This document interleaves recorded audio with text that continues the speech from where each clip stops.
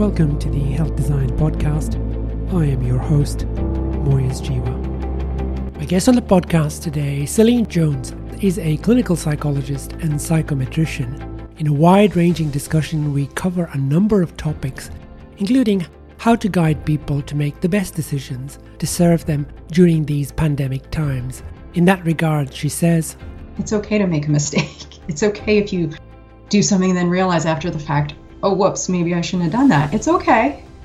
We're all just trying to figure this out together. And we're all going to make mistakes and nobody's going to be perfect. And that's okay.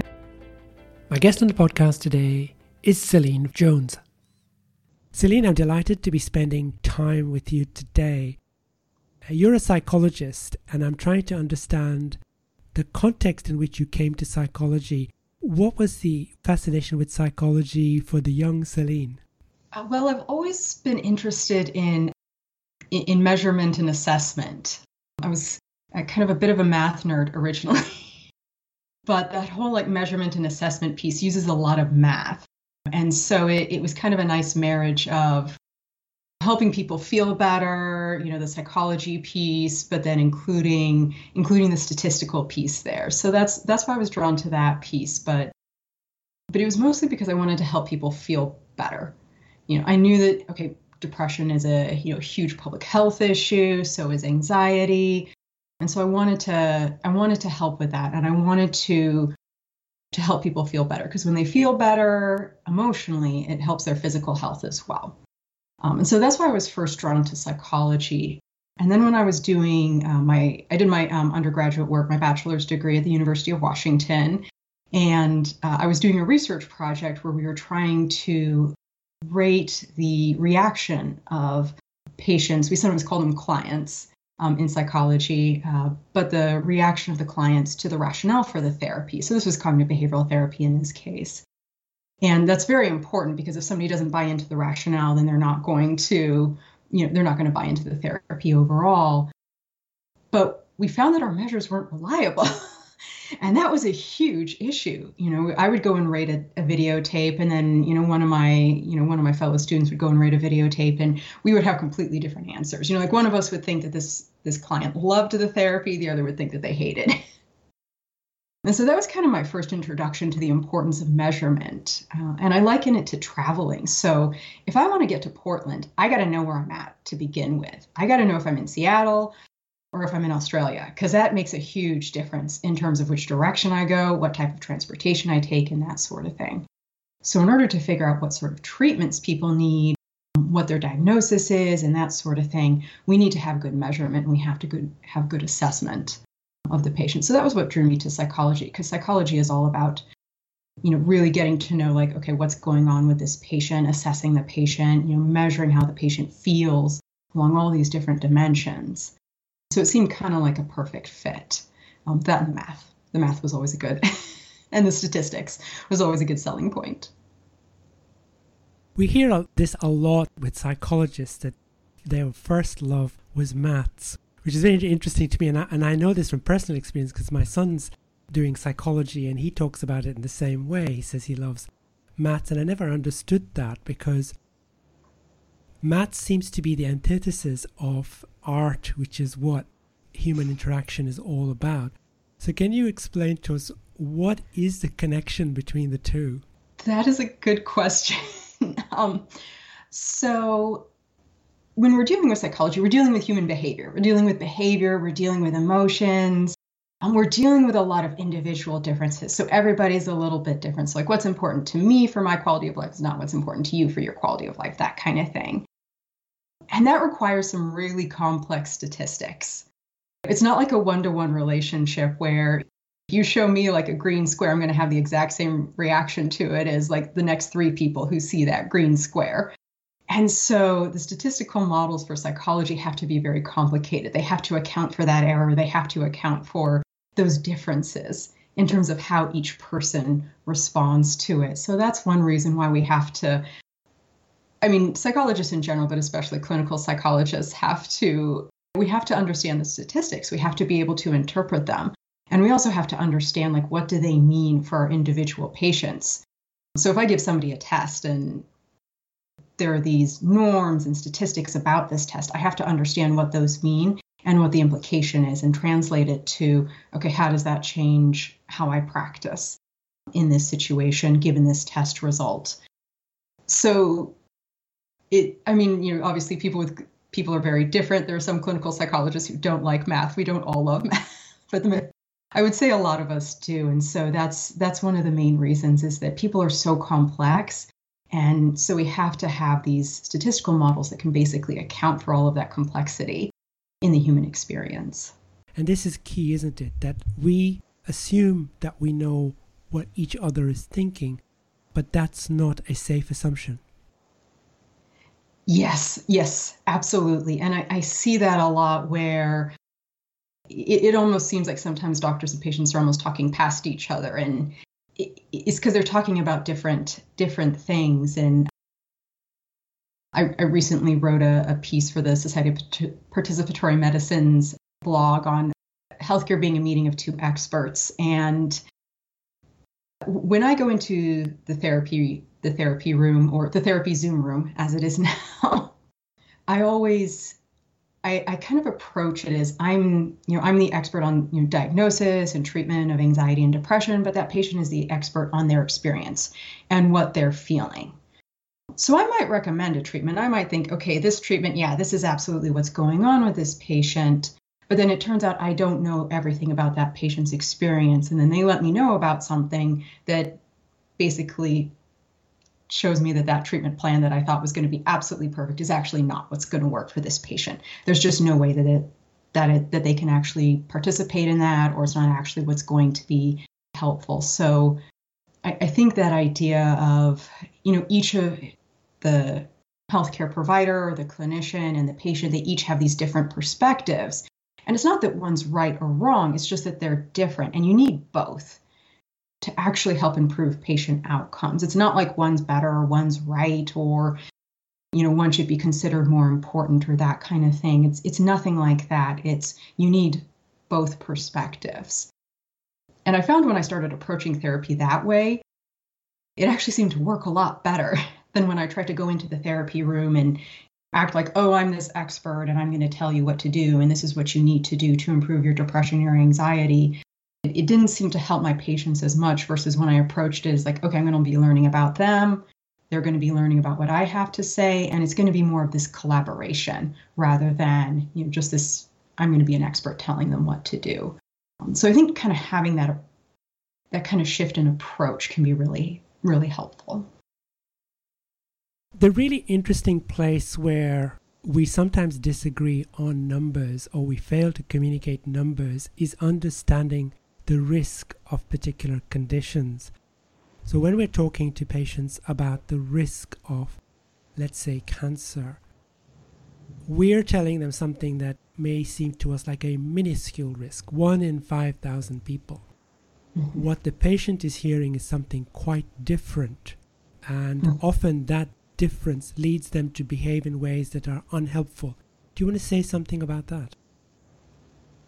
And of course, I want to give a nod to the whole scientific literature on health communication and that kind of thing.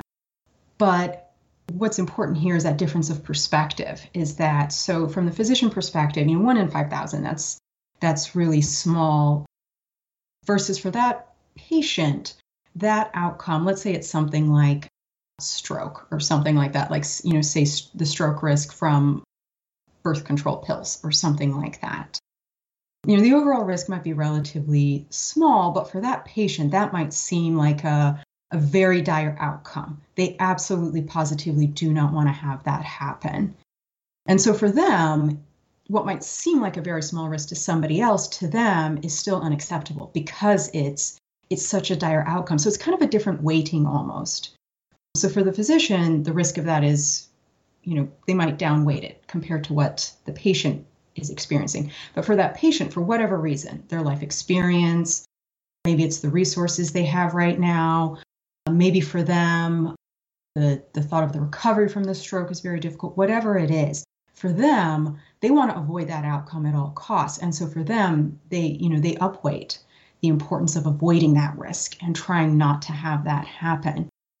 So yeah, again, it's that kind of difference of perspective And so I think, especially as healthcare providers, we have to be very careful sometimes about the words we use. And saying like, this is very tiny risk, this is not very, you don't have to worry about this at all. But for that patient, that might actually be a big risk. So it's important to get an assessment of, okay, what's important to this patient specifically. Some patients might be like, 1 in 5,000, so it's not going to happen. But for another patient, they might actually be worrying about it. So it's important to keep that in mind, that the patient might have a very, very different perspective. Because again, they know the best about what their life is like and what they'll be able to cope with and what kind of vision they have for their life and what they would like to have happen. So I put you on the spot and say that if you're faced with a patient who says, that's far too great a risk and I'm not going to accept that advice, what would you do next? If a patient has a strong reaction like that, where they say like, absolutely, I cannot accept that risk, then it's like, okay, I have to work from that universe of options. This is what we have available. And so then I would have to figure out, okay, what are they willing to do? So what are the things that they are willing to try? So I'm a cognitive behavioral therapist. That's one of my therapeutic approaches. I use a few other things like mindfulness as well in therapy. But if somebody was just saying like, absolutely, I cannot do this particular aspect of cognitive behavioral therapy, I'd be like, okay, clearly that's not an option. If you ever change your mind, let me know. But I would try and figure out what are they willing to do, and I'd ask them, okay, tell me about what what would work for you or what you think might be possible. Sometimes we do this menu of options technique where we'll list out like up to 3 different things that might be possible. If none of those work, then we might do like another 3 or something like that. So for example, if I was trying to have somebody change, let's say their exercise, but they're like, oh, absolutely not. I'm not exercising. I'm not doing that at all, which I have definitely had patients say that to me. I'd be like, okay, that's fine. Let's figure out what you can do. Here are some other things that you can work on. So depending on, what their goals are, what's important to them, what kind of outcomes they would like to see for their care, then I might go on, okay, what are some changes to your diet that you can make? Can you get a sit-stand desk or that sort of thing? Try and find something else that they might be willing to do, even if they're not willing to do, maybe what my first recommendation was. So it does take a little bit of time to figure out, okay, what can we do? But usually I can find something. I think we can both agree that the person whose perspective matters the most is the person who has to put the energy into whatever the recommendation is. And if they're not prepared to commit to that at that time, perhaps there are other options. And that becomes fairly straightforward where you're offering a treatment like the oral contraceptive for the situation that you're talking about. It becomes more problematic when the discourse is around something that is doing harm.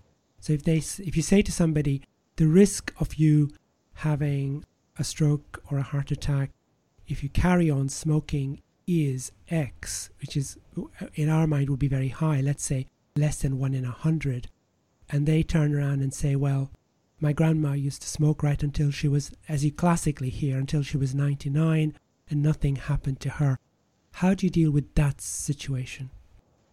So it's a slightly different approach that I take with that. I've done a little bit of behavioral smoking cessation work, and sometimes it's just finding out what is important to that patient. So tobacco smoking affects so many different things. So that, there's stroke risk, there's cardiovascular risk, there's, skin appearance, that sort of thing.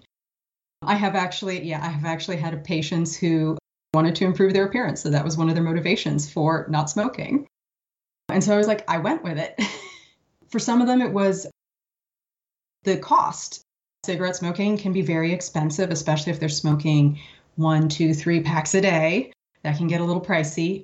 And so sometimes that can be a big motivation. But it's basically finding out whatever outcome is important to that to that patient. Because like you said, ultimately they have to do the work. They have to take the treatment. We can't do it for them. Even in therapy, in psychotherapy, it's still the same thing. It's like, I can't do the work for them. I help them do the work and I support them in doing the work. And I guide them, but I can't actually do it for them. And so we have to figure out what their why is and what their motivation is and what's going to help get them through it. So, for one person, avoiding stroke might be very, very motivating. For another person, not getting lung cancer. For another person, being able to rejoin their running group. Maybe that's what they would like to do. So it's really about exploring, like, okay, what are some things that they could have, some benefits that they could have if they quit smoking, for example, or whatever it is for those harmful behaviors that we're trying to help people decrease.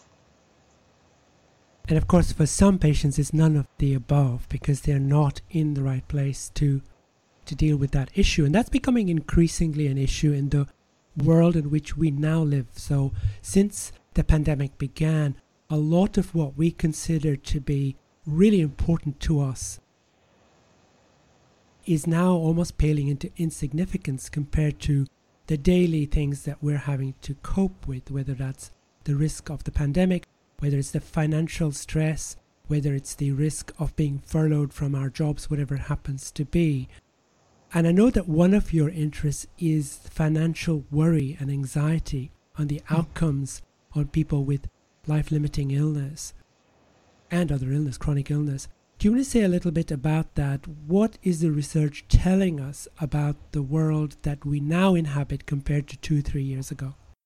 Financial anxiety has definitely increased. We can say that for sure. And financial hardship in general. So not just financial anxiety, but also, difficulty paying for bills going to collections, those sort of things. Those sort of financial impacts have definitely become more frequent since the start of the COVID-19 pandemic. And research that I've published, but also a lot of other people have published as well, has shown that the more financially anxious people are, the more financial hardship they experience, the worse their quality of life. They're more likely to have elevated depressive symptoms, elevated anxiety, that sort of thing.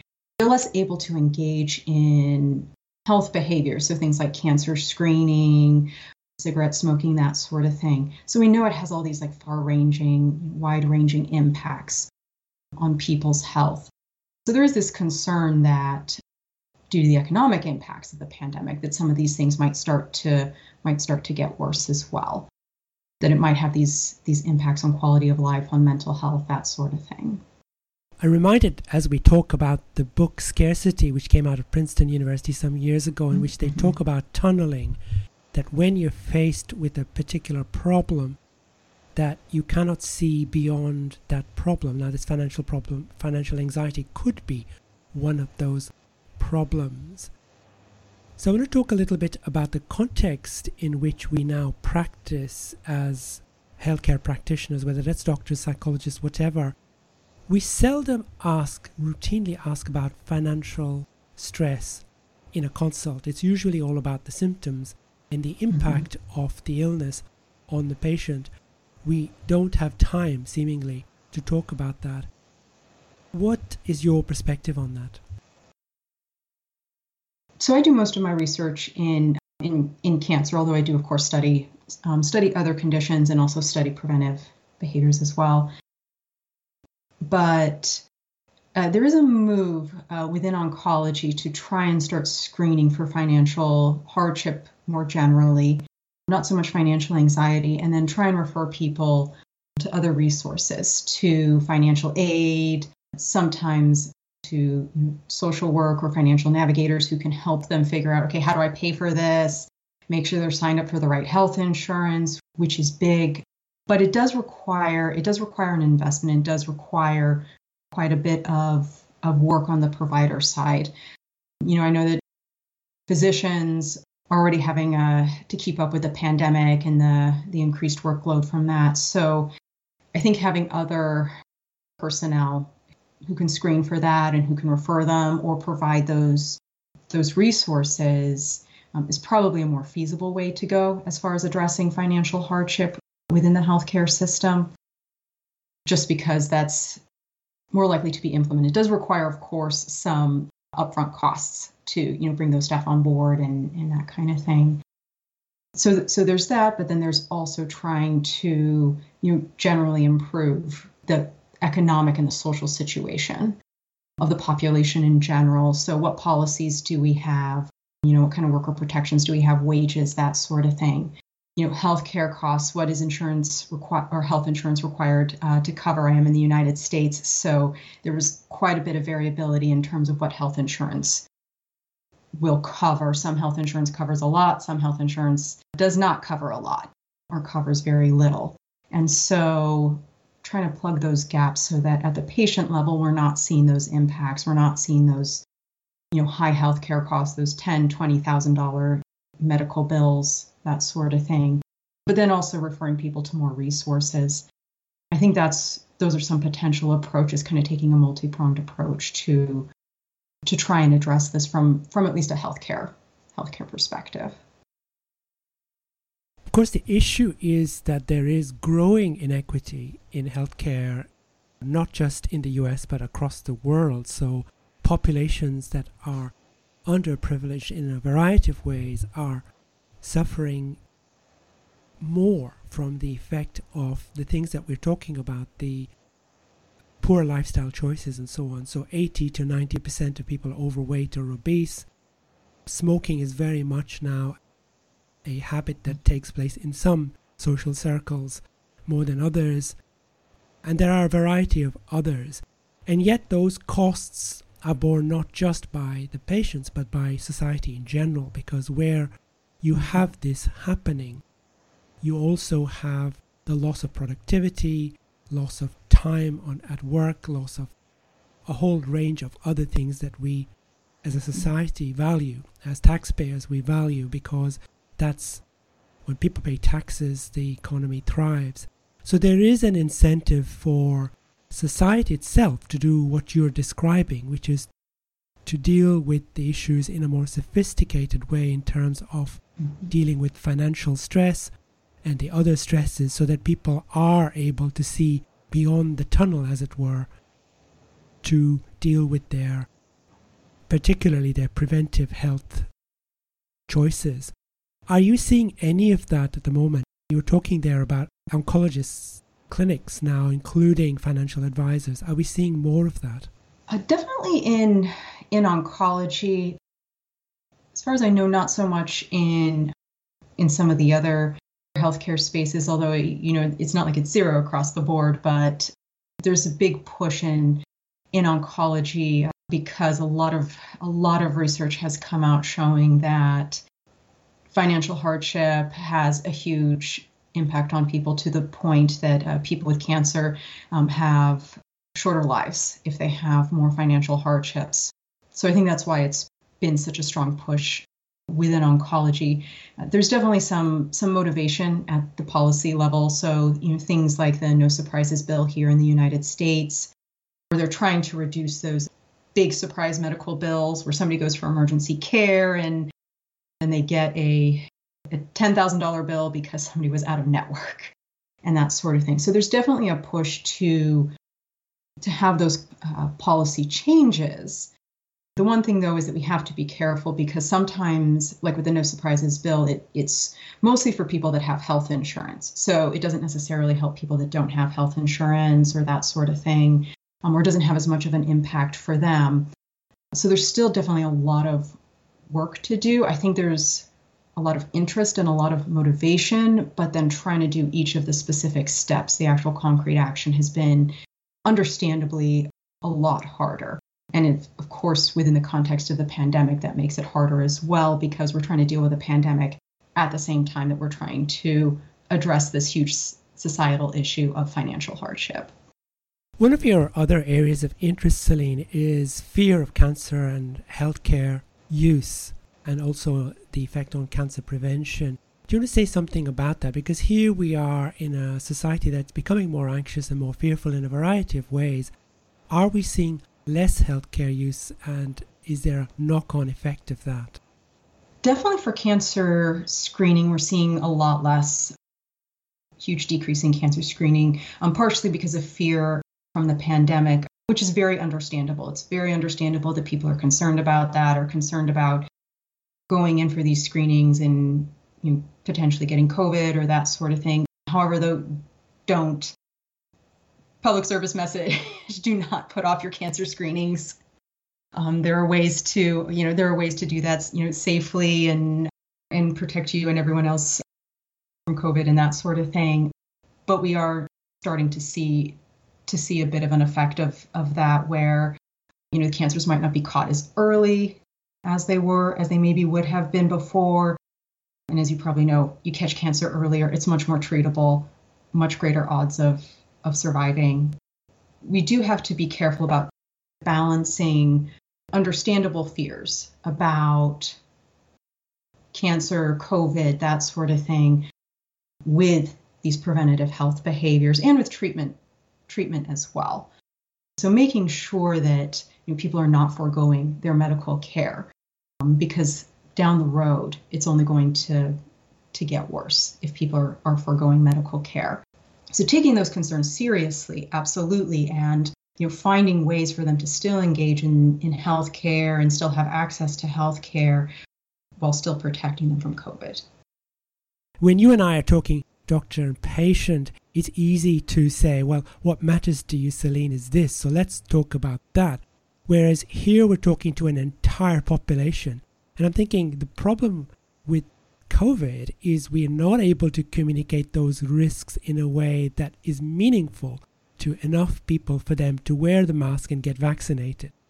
It's hard to tailor a message when it's a public health message that's going out to everyone. And so definitely being honest and consistent with communication, I think, is important, because people notice those things. And so I think being honest, being consistent, being willing to say, I don't know sometimes. When somebody gets asked a question, they're like, I don't know.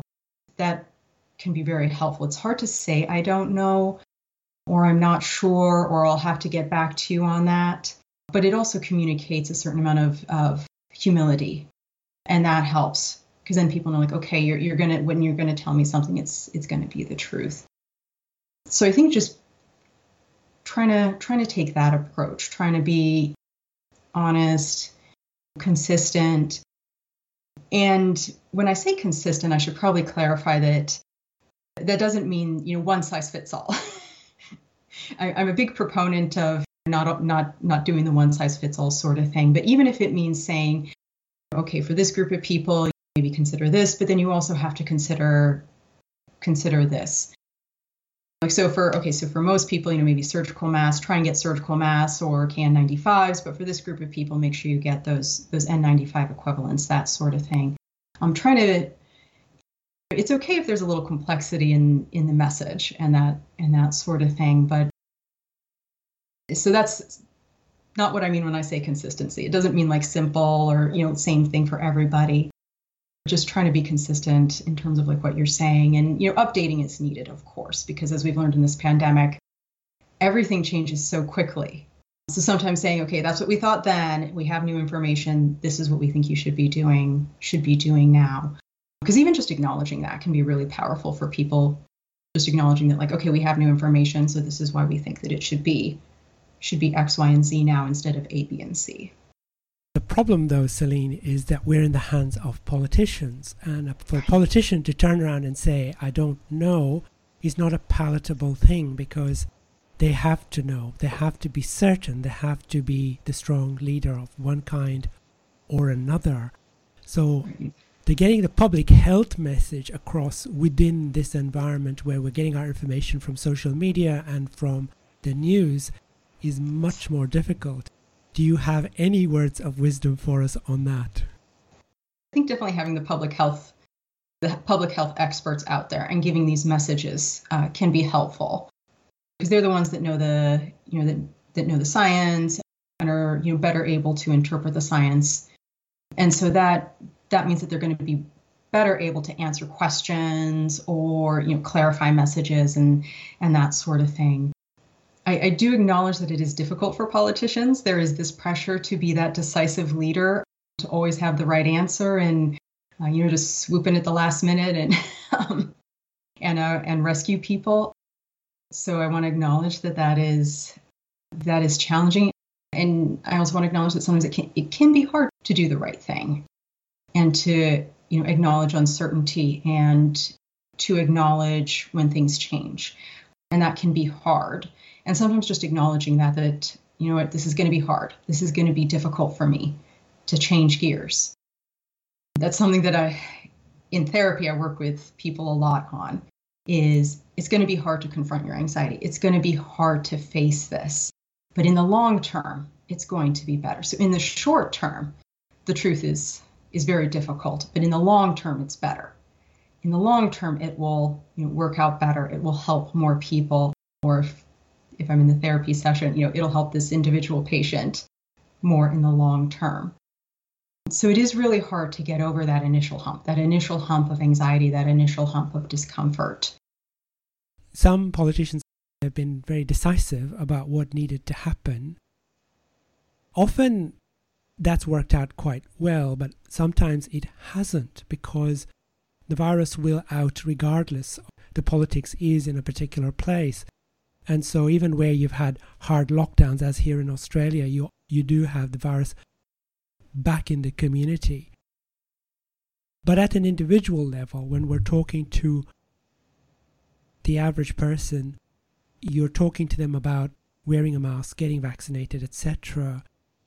It is a difficult thing to do that, is to be very clear about why they need to do that, given that there are still some unknowns, because we don't know if the virus is going to mutate and when the next booster is going to be required, or how long they're going to have to carry on wearing masks, or whether it's a good idea to go to a concert when people are not wearing masks. And how do you make that decision?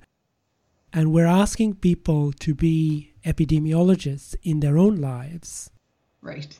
When even the epidemiologists themselves can't be sure of what's going on. So it's a very difficult situation.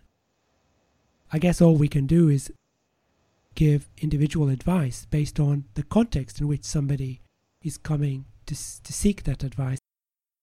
Much more difficult to stand on a stage and talk about what's good for everybody. Mm-hmm. Is that your sense?